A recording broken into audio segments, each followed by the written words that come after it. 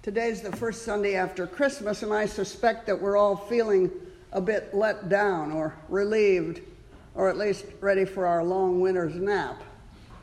But we're also readying ourselves for a new year, a new decade, a new and newly intensified political period. We're ready to move on now that the Christ is here. As our old year gave us a new beginning with the birth of Jesus, our new one gives us a new time when we are invited to use the gift of our Savior as a source of energy to grow and put our lives in order, and to put our new salvation to work to meet the directives of our Lord. The prophet Isaiah urges us to put forth our new growth as the earth does.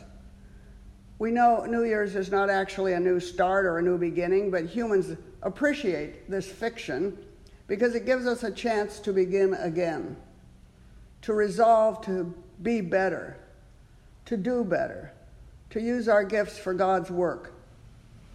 Paul assures us that we can make a new start as children of God, not subjects. The gospel offers us the famous opening set forth by St. John. In the beginning was the Word, the Logos. The beginning of logic, mind, language, thought, meaning. The gift of Jesus' birth ought to be for us a new level of living. And the simple, difficult words of Jesus to love the Creator with our whole beings and to love all other people as much as we love ourselves is illuminated in this new revelation, this new gift, this new year. We've celebrated the archangel's promise of a Messiah, the travel of Mary and Joseph to Bethlehem, the birth of Jesus, the singing of the angels and the shepherds. It's the opening act, we feel, of our salvation. Yet just 3 days later, chaos struck. King Herod learned that a competing king had been born in Bethlehem, and he determined to do away with him before he could become any threat to his own power. So he sent his soldiers to eliminate the competition. But Joseph is sent a warning dream, not to return to his home in Nazareth, but to travel with Mary and the baby in the opposite direction into Egypt. But those children, those holy innocents, were celebrated in the church calendar yesterday. They were sacrificed for the vanity of the leader and are largely unheralded in this season. The story's too horrifying for contemplation, too damaging to our sense of the rightness of things. We reject the juxtaposition of holy birth and unholy killing. We don't want to think about it. Yet how can we be Christians in a world in which fear and mistrust are rampant, when our nation is divided into appalling different factions, when children are imprisoned? We cannot, in our time, fail to see the relationship between this story and what is happening in our own country. Children are being taken from their own parents and incarcerated, children as young as 3 or 4. They're given no reason. They have committed no crime except to awaken the fear of the king. If this seems too political, perhaps we should remember that many other episodes of the Christian Gospels are also very political. From this dictum to kill the children for fear of losing power to the current incarceration of young people at our border are both political reactions to the fear of power loss.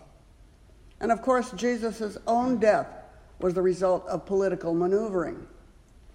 We pray today for the children of Bethlehem and for the children in our own country who in these days following the birth of Christ are alone and afraid, imprisoned and damaged by fear and hatred, who cannot protect themselves and who deserve the right to live without fear. The blessed news of the Christmas story is that God's gift of salvation is not just for the Jews, but for all humankind. And today, the first Sabbath after the birth, while Jesus is safely in his mother's arms in Bethlehem, we can begin to rejoice in the epistle reading. Paul, a devout Jew, tells us the Jews were imprisoned in the law and other people were imprisoned outside the law in ignorance. But now we are all to be free. Yet we freed Gentiles are imprisoning the innocent. Today's readings are for a new life, a new year, for being freed from the bondage as servants and released into the freedom of the children of God. May all of us resolve to use this new status to help all the children of God into the true freedom from bondage of all kinds: incarceration, hunger, fear, illness, loneliness. May we resolve to use the light of Jesus given to us in the holy season to enlighten our world to the beauty of life. And may we resolve to free all people from the forces of fear and hatred that extinguish God's light. The new year can be a new beginning for us all. Let's help make it a new beginning for freedom and dignity and equality. Let us resolve to use the gifts we have. We are given the word to speak a new language of love and dignity. John's gospel tells us, in the beginning was the Word. We are at the beginning. Amen.